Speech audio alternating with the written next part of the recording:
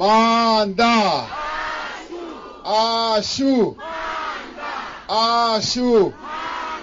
Matimba. Deputy President Cyril Ramaphosa has been accompanied by Vavenda King Tonimpe Pramabulana and the Makado and Tlamela mayors. Residents were resolute on their call that they do not want to be included into a new demarcated municipality that will see some parts of Vuwani merged with Malamlele Township and its surrounding villages to form a new municipality in the Vembe region. The spokesperson of Pro-Makado Demarcation Task Team, Arnold Mulaudzi, has expressed sentiment which sounds to be tribalism. Mulaudzi says they are giving Ramaphosa 30 days to respond positively.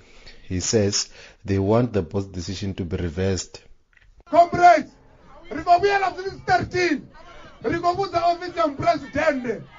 Comrades will come back on the 13th and we are issuing a stern warning to the Deputy President's office that if the municipal boss decision is not reversed, we will no longer negotiate. We do not want that municipality for the Tsongas. Government wants to impose its decision, behaving like the apartheid government.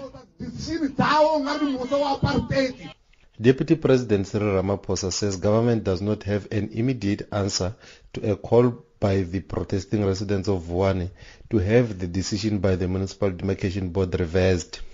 Protesting residents believe that the decision was politically motivated. Schooling has been disrupted and businesses vandalized and looted.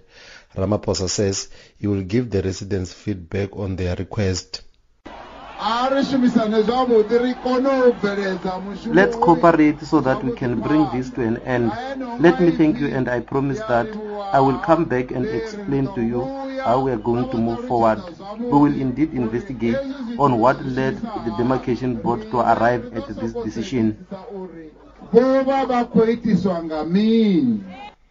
The Vavenda King Tonimpe Pramabulana says he is worried that mostly affected are the learners who have missed 2 weeks of learning. Services including schooling are expected to resume today. The residents dispersed peacefully under a watchful eye of police.